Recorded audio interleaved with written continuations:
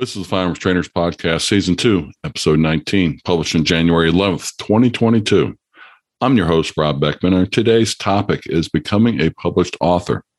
Our podcast is part of the ConcealedCarry.com network, brought to you by XS Sights, the best sights in any light and made in the USA. This episode is also brought to you by our friends at the FTA, the Firearms Trainers Association. Visit their website at ftaprotect.com to learn more about their instructor coverage offer and their competitive pricing. Receive a special 10% off on your policy by entering promo code FTP10 at checkout. This episode is also brought to you by Elite Survival Systems. Our students look to us for recommendations for top quality gear, and I have no problem recommending Elite Survival Systems gear. They offer a lifetime guarantee, and most of their products are made here in the USA, helping employ U.S. workers. I use the Guardian EDC backpack and have found it to be one of the most versatile backpacks I've ever used. Plenty of room inside, and the laser cut MOLLE on the front and back allow attachment of plenty of additional gear. And that's on top of the space inside for a tablet and additional EDC gear. Their motto is don't just survive, thrive. Visit elitesurvival.com to see their complete lineup of quality products. We bring this podcast supporting the industry, the Second Amendment, and most importantly, every firearm instructor in America that dedicates time and energy into making gun owners more knowledgeable. Today, we're joined by John Petrolino. Welcome, John. Thanks for coming on the podcast. Hey, thank you for having me today. It's a pleasure to be with you again. Really appreciate you making time. This is the second time you've been on the podcast, and you've always got some really good information for us. But in case our listeners missed you on your first episode, episode 97. Can you give the listeners a little bit of your background? What brings you, what you do in the firearm industry? So, I kind of stumbled into this world. I'm not going to say I grew up with firearms in my hands per se. I'm from Jersey, so the atmosphere here is a little bit different than it is in other areas of the country. But I did grow up hunting and being involved in shooting sports through the hunting activities as well as the Boy Scouts. And when I went to college, I did end up on the rifle team for one of the seasons that I was there. And subsequent to all that, as an adult, I got heavily involved in, handguns and firearms, and started taking classes and things like that. And I was taking a class with my brother-in-law, and at the end of the class, he was not experienced at all, and I had some experience shooting, obviously, by that point. And by the end of the class, he was shooting in the dirt. And I said, you know what, there has to be a better way to teach this. I don't understand why he's paying money to take a class and end up not being able to get on paper, which to me as an instructor is always a goal, to get my student on paper, at least so we could see what they're doing. So after we had taken that class, I said, you know what, I'm going to give a crack at this. And that's when I decided to take up the NRA basic instructor training class and basic pistol instructor. And from there, it kind of just snowballed out of control, as you can attest to, as it tends to do that. And so I've been doing the instructor thing for a number of years as a side hustle. And, it's not my primary form of income. So it's just something that I do because I love to do it. And I primarily teach a lot of people for the local gun club. They have a training requirement that needs to be fulfilled for you to join. So I have a class that's tailor-made to fit their needs over there. And after teaching over there for a while, I had my own syllabus for this class that I was working on. And I said, I wanted to get together a handout, something that I could give to my students that they could, take back with them home and reference. And so I started to draft, an outline on what I thought was important for new firearm owners, or, just people that are going to be conscientious of firearm safety to focus on. And once I got through with my outline and started working on it, my project turned into a full book, which is Decoding Firearms, which you're familiar with. Mm-hmm. And Very it's much. it's a 266 page, book about basic firearm safety. And I tried to go soup to nuts on discussing the function of as many firearms as possible, as well as all of the safety rules and the ins and outs there, and other places to get information. So I have that book going, and that's kind of my my journey as a shootist and kind of as a instructor in short. Mm-hmm. Yeah, well, we definitely appreciate you sharing your knowledge, because that ties right into what our topic is this week. And that is, kind of peeling back covers of how John Petrolino became this published author that did your own book, that you write regularly for some of the major news outlets in the 2A community. And if people recognize the name, that's because you're on Bearing Arms, because you're on a lot of different places with a lot of various articles. I believe you were saying in the pre-show that you're up at 200 articles published in 2020 so far. Is that right? Yeah, 2021. This year. Oh, 2021. Yeah.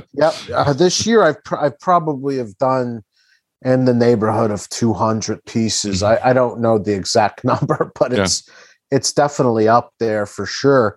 And so the writing thing, it's kind of interesting, because the joke of this is it's taken me, over 20 years to become an overnight success. So when you talk about writing, that's a whole different animal. And I've been involved in the writing thing, like I said, for about 20 years, maybe more, 21 years. And any type of writing involves just regular writing baggage. And, what is that writing baggage? The writing baggage is you're going to hear a lot of weird cliche things from established writers, and they're going to say, write what you know. So, well, why wouldn't I write about what I don't, why would I write about what I know? Of course I'm going to write about what I know, but say, write what you know. Okay. That's great advice. Thank you. And then, other things that are really helpful are, you're not going to get published until you've been published. It's like, well, that's great. Well, how the hell am I going to get published if I've never been published, and you're telling me I'm not going to get published unless I'm published? So there's like a lot of like double speak, and with this whole world of writing. And of course there's all kinds of different, just like shooting disciplines, right? There's different concentrations in writing. And I was actually heavily involved in the literature scene, to give you some layers of the onion that I'm pretty sure you didn't know, Rob.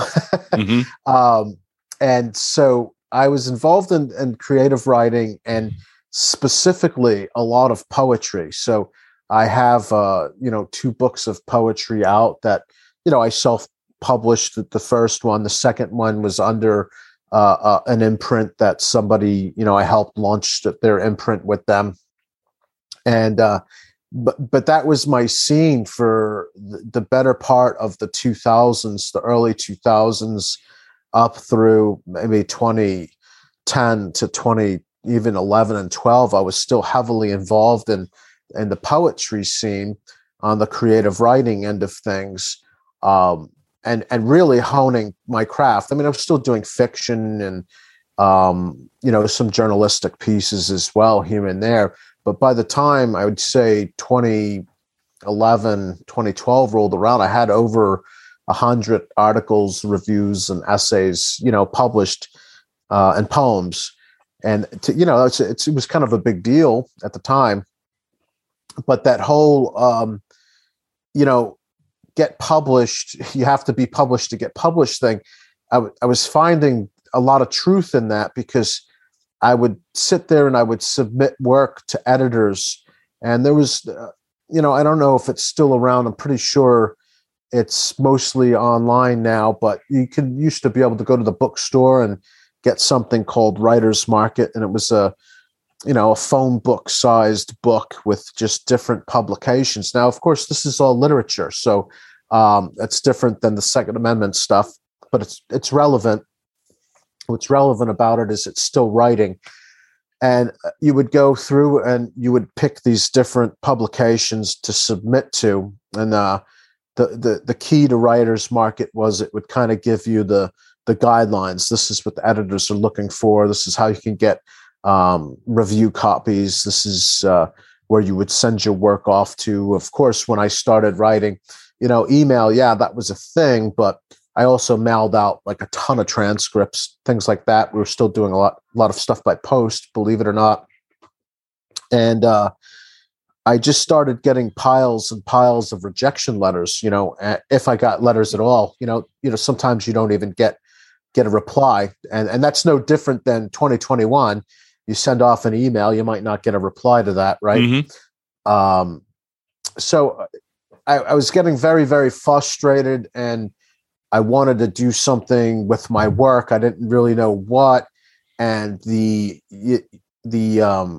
self-publishing scene, which that's been around for like years. People always talked about like the Vantage Press, right? Okay, so Vantage Press would be somebody that gets their manuscript together, and then you have to pay an exorbitant amount of money to have this book published for you. Well, back in, probably in the neighborhood of the mid 2000s, like 2005, 2006, definitely by 07 and 08, when I was doing this, when I got started, was publish on demand. So that allows you to, basically put together an entire manuscript, upload it, and then your overhead is zero. And the way it would work is if Rob wants to get a copy of my book, Rob would go online, he'd order the book, they would print it, bind it, and ship it. And that's the technology that's actually dominating quite a bit now. I mean, it's not everything. You still have your traditional publishers, but it allows people like me and you the opportunity to get our work out there, and it's either going to sink or swim on its own merits.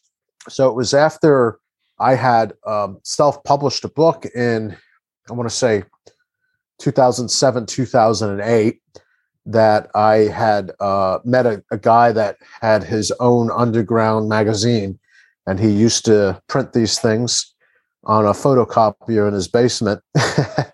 And, so he'd hand them out for free or whatever at events and things like that.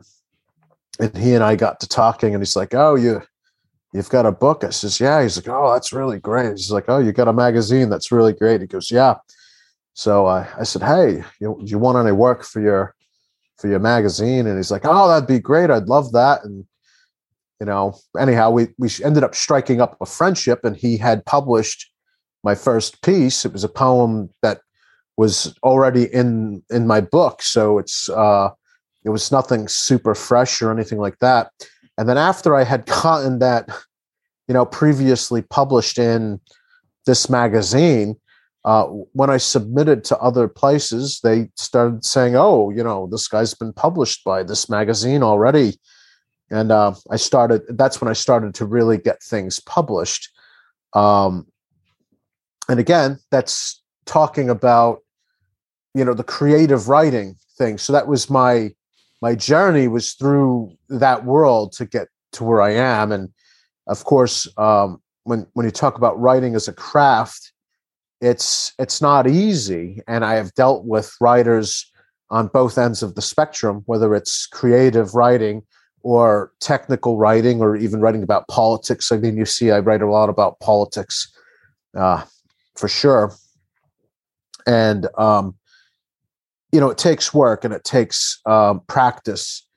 And so that's more advice that, you might get from these sage old writers that have been published before. It says, well, you need to keep writing and writing and writing and writing. And so obviously, if you're going to be a writer, you would keep writing. That makes sense, doesn't it? Just like I'm going to write what I know. Well, I'm not going to write about stuff that I don't know.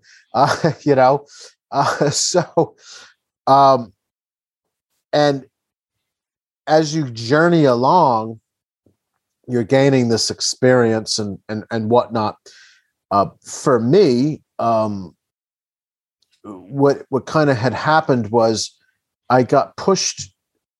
Not that I got pushed out of the creative writing community, as much as I kind of just walked away from it, because I was finding some of the people, not all of them, but a good majority, were very hostile to my views on like liberties. So things that I behold to be, holy, or very similar to what, if I had to sit down and lay down ideologies that I subscribe to, Rob, you and I are going to have many similarities in the way we think, because we're, liberty-minded people that believe in things like the Constitution and the Bill of Rights. And we don't believe in just portions of the Bill of Rights or portions of it. It's all important, First Amendment, Second Amendment, and so on. And so I kind of just drifted away from the creative writing, scene, mostly because I didn't, quite appreciate the viewpoints that people would have on politics. It's like, well, why do we even have to let politics get into here? Well, writing can be, especially creative writing, is going to be very charged emotionally and very charged, politically speaking, on what you decide to put on the page. So it just, I kind of just walked away from that scene. Well, that's about the same time that I was leaning towards really getting into firearms again. And I was, not to say surrounded by firearms my whole life, but, I remember hunting as a child in elementary school, and I remember all of that stuff. So pretty much, yes, I was around firearms and the shooting activities for the gross majority of my life. And it just wasn't until, like I said, as an adult, that it took off for me to where we are today. So I got involved in the shooting sports more and more. And this is where things changed for me as far as writing and thinking about what I wanted to write about and how I wanted to deal with all that.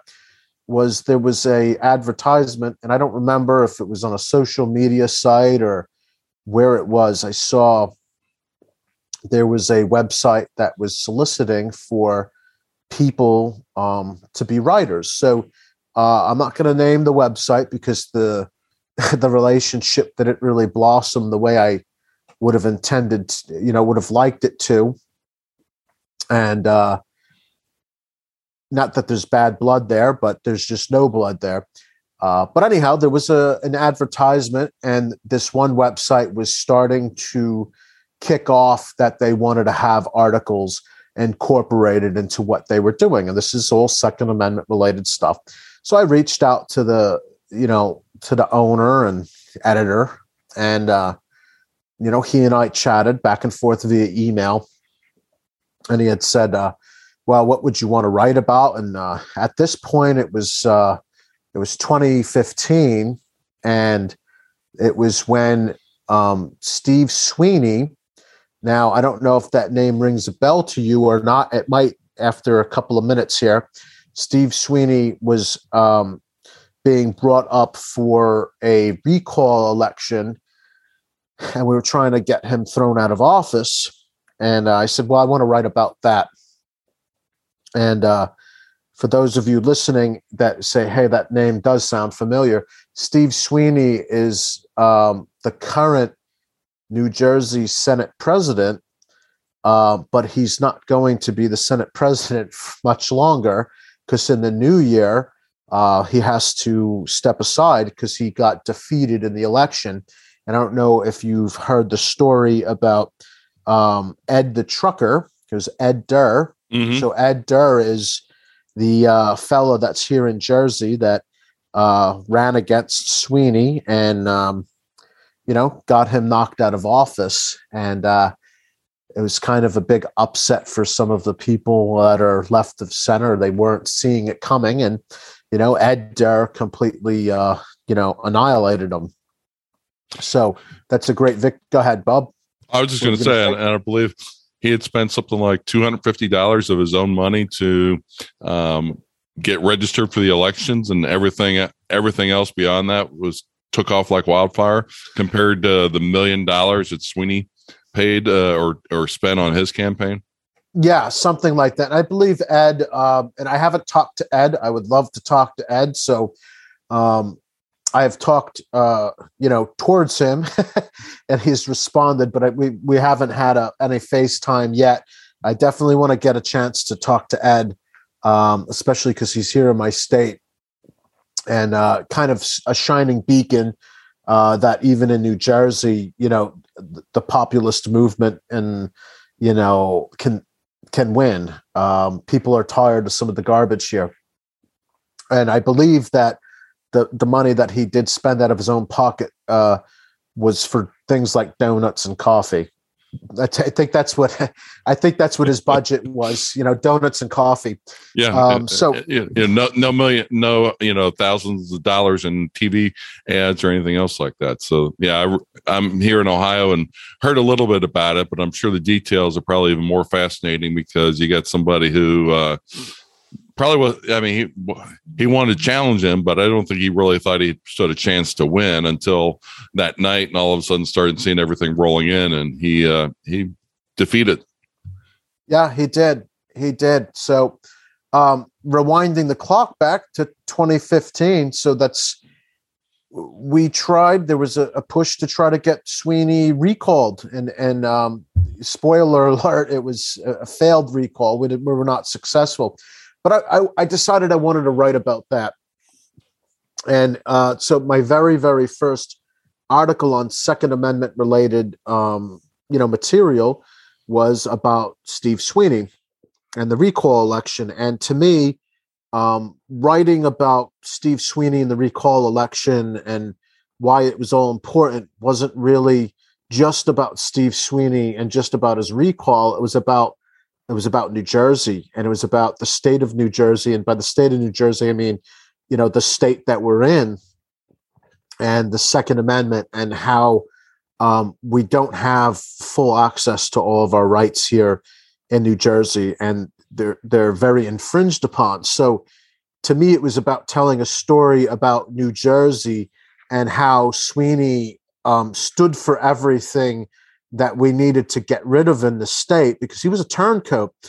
Originally, he was, I think, B or A rated by the NRA, and then post Sandy Hook shooting, the red-shirted mothers got a hold of him or whomever, and got him starting to support measures that the NRA would not say makes you an A-rated, legislator anymore. So he turned his back on the gun owners in New Jersey. So it was an article that I wrote that probably came out to be somewhere in the neighborhood of maybe 6,000 or 7,000 words, which is ridiculous. I mean, that's a lot of material, Rob. It's not.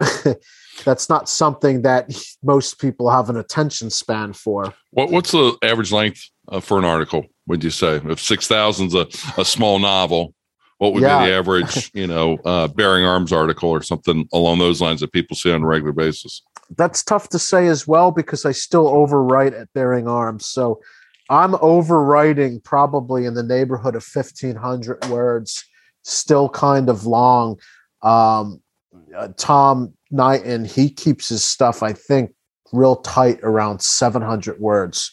So, I always joke around. I can't even say hello in 700 words. So it's difficult for me to try to put stuff to the page. So I've had to work on getting my material, more narrowed down. So I had this article, and I sent it back off to the editor, and I got no reply. And then, I was like, all right, well, let's give the guy some time, maybe a few days, maybe a week, So I waited a bit, and I emailed him back, and then there's no reply. And I'm like, oh, what the hell is this all about? So I just kind of like started looking around to see what else was available. I had this article that was, wickedly long, but I thought it was pretty good. And that's when I had reached out to AmmoLand. Okay. So I ended up on the phone with Freddie Reel from AmmoLand. And he's a Jersey guy. The AmmoLand was originally a Jersey publication. Everything was here in Jersey.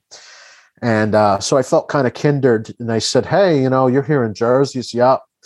And I explained to him that I had written this piece. I said, well, I answered this ad for this other publication.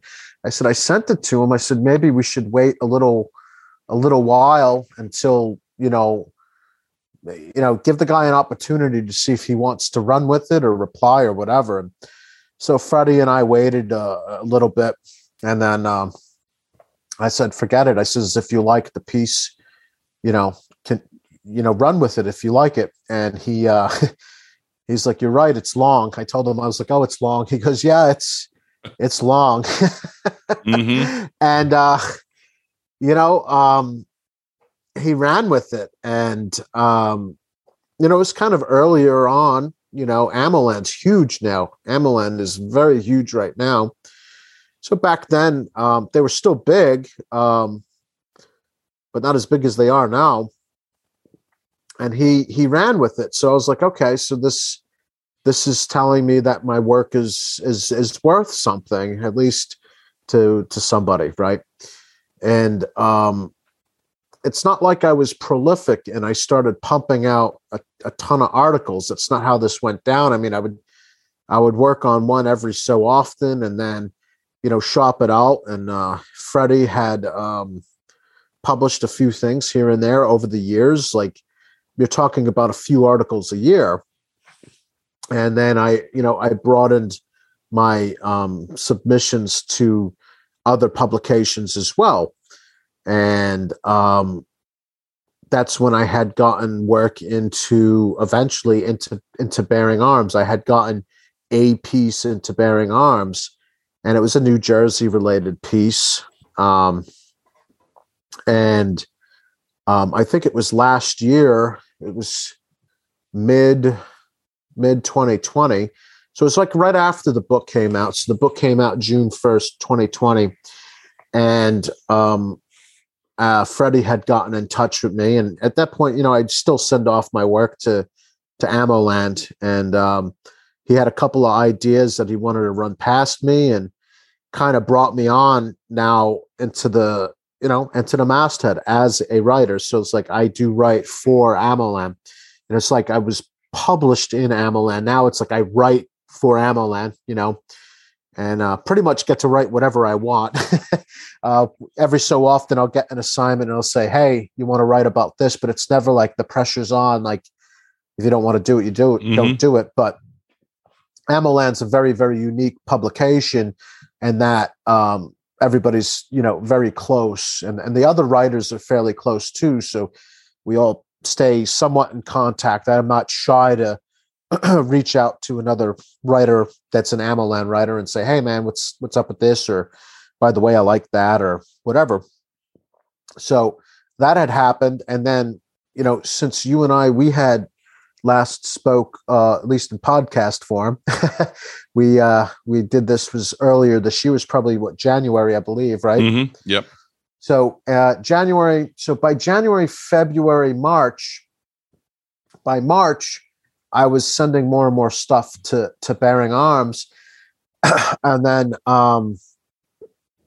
next thing you know, I'm being invited to come on there as a quote unquote consultant. So I'm like a freelance writer, at Bearing Arms. So I went from basically having written one article in, 2015, and then after that, maybe a second article in 2015, had some stuff published in, like I said, Amalan, Bearing Arms. There's the Save New Jersey blog over here in New Jersey. The fellow that runs that, Matt Rooney, he's a great guy. He's published some of my work. I had a piece put into the Truth About Guns, and a couple other places here and there. And then now it's, like I said, talking to you, I think I've written something like 200 pieces this year, which is that's a lot more than 2021, 52 weeks. And you definitely about done yourself this year, John. Right. So, and it's, some of it comes easy and some of it doesn't, a lot of commentary. So, Bearing Arms, I write a lot of commentary on what's going on, in addition to, original hard pieces. So I try to do, go ahead. When you do the commentary, obviously, that's your opinion, your experience and things like that. But when you do the other pieces, how much research do you do to get the facts and different things along those lines? I mean, it all depends on the subject, of course. So I write a lot about legislation. So, and some of that's pretty easy, believe it or not. And there's the joke going around that I'm like the legislation guy at Bearing Arms, and it's just, somebody has to write about these bills that Congress is trying to pass or different states have going around. So something like that might take a little bit of research in looking up the bills, and then also former bills, right, or other current law. But there's a piece that I have now that's a draft, that's been a draft for about 2 weeks now, and it's required a lot of research and finesse, and it still needs to be honed. And on top of that, I'm also waiting on a source to get back to me on whether or not they want to answer my questions. I think that I've gotten my answer now that they're not going to, so I have to take a step back and see what I want to do with this piece. But that one had hours and hours and hours of research put into it. So is it something that I want to abandon? Not necessarily. Sometimes we're doing stuff that's very statistically driven. So, the FBI Uniform Crime Code, those statistics, that they were talking about when they came out in September for 2020, right? And all these murders and stuff like that, and uptick in violent crime in 2020, and property crimes were down. You start to get more and more familiar with some of these sources and trying to, reference them. So it all depends. The short answer is it depends. It could be a little, and it could be a ridiculous amount. And it's not like you get anything more out of an article that, if I spent an hour working on something or a half an hour working on something, it's not like the reader is going to get more out of the article that was written that's taken 4 hours to put together, other than the work that went into it. It's just that, is 1,500 words is 1,500 words, right? Now, when you're talking about readers and things like that, or even editors, I would imagine your editor, early on probably gave you a lot of feedback about, hey, I'd like to be on a little bit different angle, or you need to, expand upon this point to give yourself a better basis.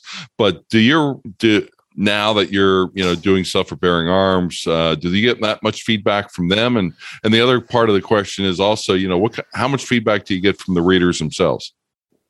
Okay, those are great questions. I used to get more. I don't know why, but I used to get, and I say don't know why in a sense of like now, I used to get more feedback from editors, earlier on.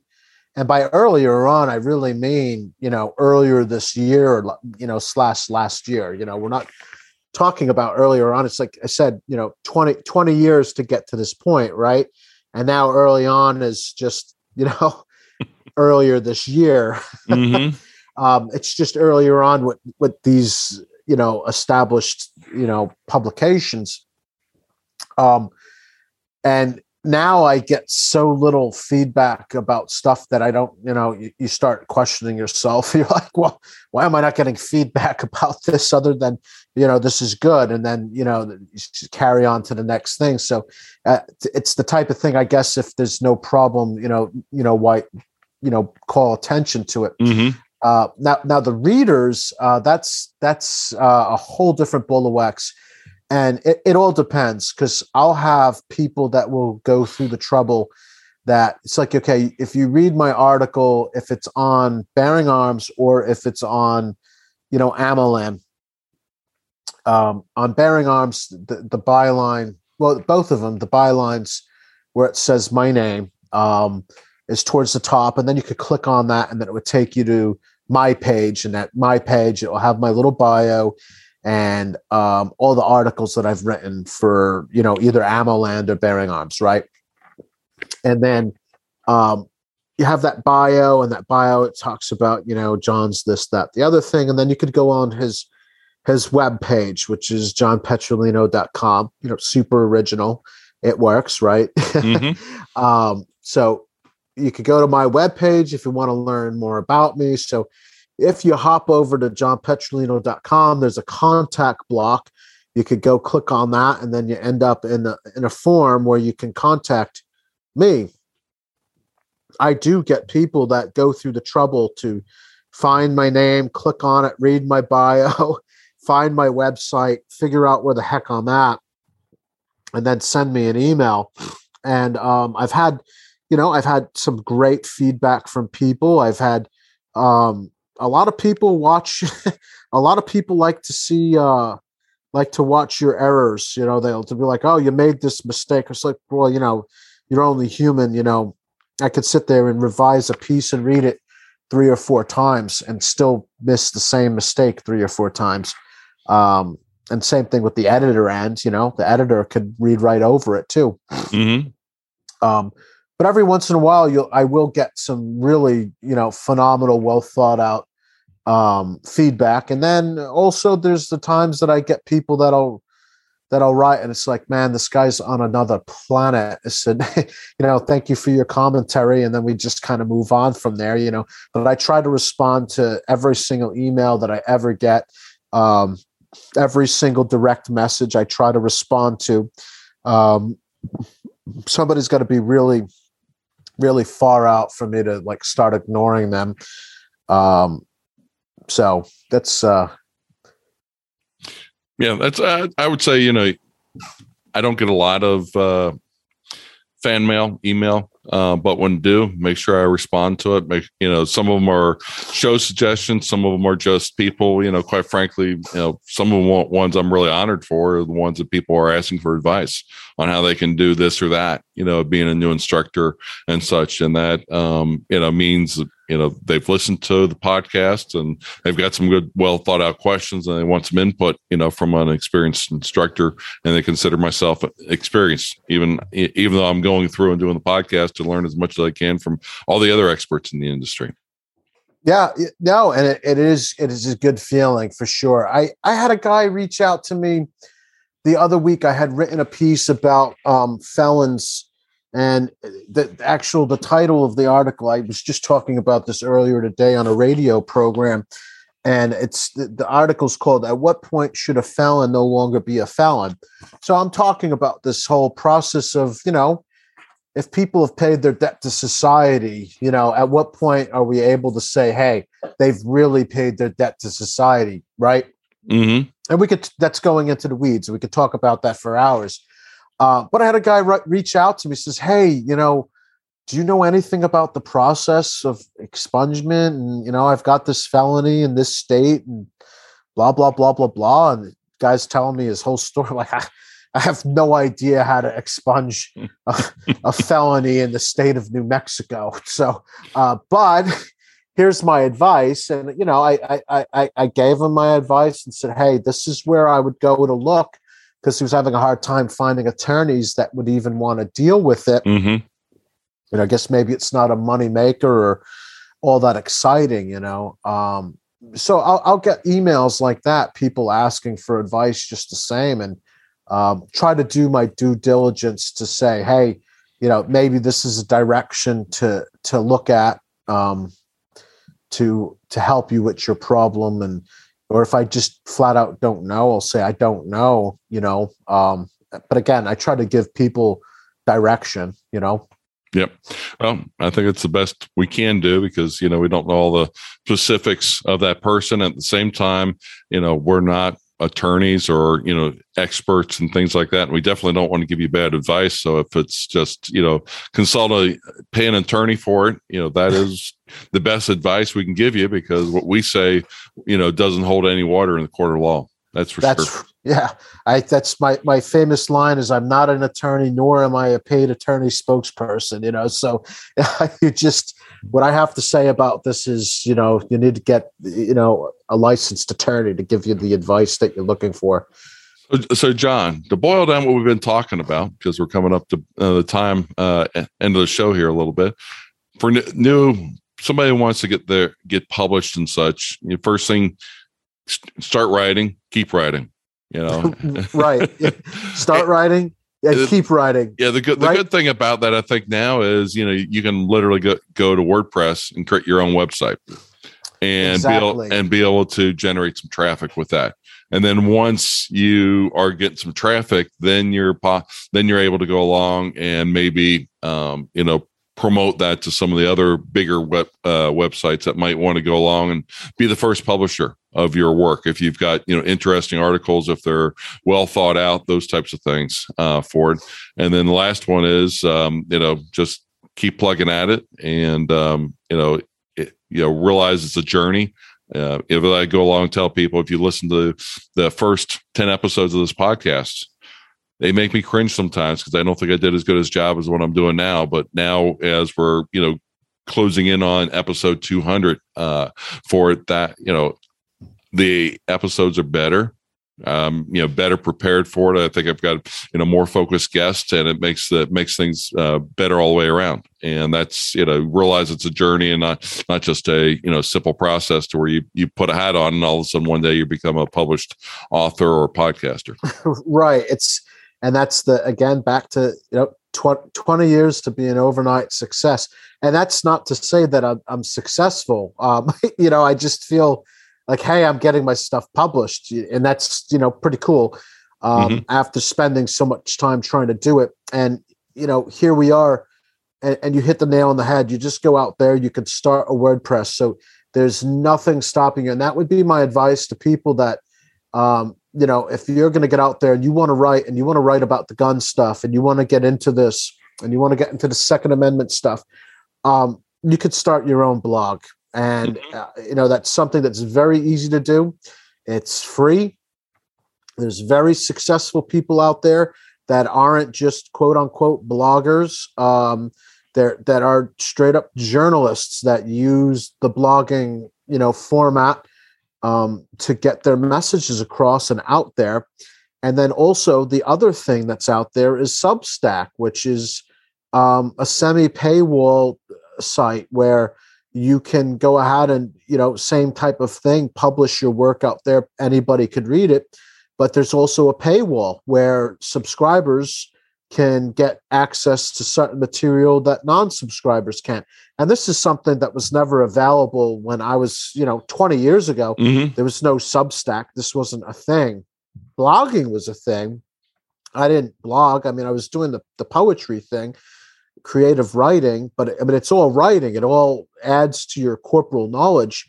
But those two things that you have available, and you're talking about zero overhead, a blog or a Substack, very, very wonderful ways to break on through. And there's nothing stopping you from, covering anything that you want to cover. Mm-hmm. Definitely. Great advice. And for those that are listening, they're thinking about getting in the publishing world, jump in. The worst thing that could happen is somebody goes along and tells you they don't like your article. And then guess what? That's feedback that you can grow from and figure out, what articles do get read, what, does allow you to get connected with the community. And that's all part of the writing process and, journalistic process also. Oh, absolutely. So, for sure. Well, John, all our guests have been answering the question about, do you have a book that you want to recommend to our listeners, or a instructor that you think they should check out from their perspective to be a well-rounded trainer? And I guess instructor and book could also include maybe some of the journalist type of things that you've been talking about on here. So when I was last on your show, I had an opportunity to tease a book that wasn't out yet. So this was January. And the book is Crime Proof by Anthony Calandro. And I do believe that you had him on the show somewhat recently, correct? Yes, just a couple of weeks ago. And he is being published on December 20th. So you can go back to season 2, episode 16 to listen to his episode if you're interested in that. Very good information Anthony brought. Yep. So Anthony's book is Crime Proof. And Rob, you had an opportunity to read the book, correct? Yes. So what did you think about the book? Well, I would go along and, I'm teaching for the last 10 years, self-defense, crime prevention strategies. He brought up a lot of new ideas on how to be more creative. Part of where I thought was really good is he's got a big part when it comes to the technology side of things. Because Sure. let's face it, you look at technology, and a couple of years ago, everybody's worried about Facebook. And then you got Instagram, Twitter. We've got all these different apps that keep popping up. And how do you stay up to date on which one is good and which one's not good? And what information do you share? When do you share it? Those are all things that unfortunately are not going to go away. But we need to be very aware of it, make our students aware of it so that they're not taken advantage of by criminals, because just because we've got an antivirus program loaded onto our computer doesn't mean the criminals now are going out of business. It just means they're changing their ways. And that's where, when it comes to crime prevention, and I liked Anthony's Crime Proof book, it gives you those modern ways of how to go along and stay safe. Absolutely. I mean, you did the whole review for me, Rob. He's a hell of a nice guy. Great book, great facility, gun for hire at the Woodland Park Range. And he touches on these topics and these things that, like, for example, the color code of awareness, which you're very familiar with through USCCA. And others are that aren't into the USCCA classes might be aware of the color code from Colonel Jeff Cooper, who's the one that developed the color code. And it's a reinvigorated, relaunch of the color code and looking at some of this material through a brand new lens for today's standard. And also with his years of experience, his 30 to 40 years experience, involved in this game. And he put that into the book. And like you said, the crime awareness and the techniques and the things that you learned from his material. And there's a lot of aha moments where you're like, I never thought about that. And I think that's what's really great about Anthony's book is it gets you thinking. Yeah. None of those books will prevent crime. It makes you aware of what could make you a victim of a crime. So you can go along and hopefully be prepared that they select somebody else who's not as prepared as you are. They could, they still can go along and victimize you, but you reduce your chances again of having those kind of problems. So very good. Well, thanks for your time today, John. Last question I have for you. Where can people find more information about John Petrolino? As I said before, the super original website of johnpetrolino.com. So that's JOHNPETROLINO.com.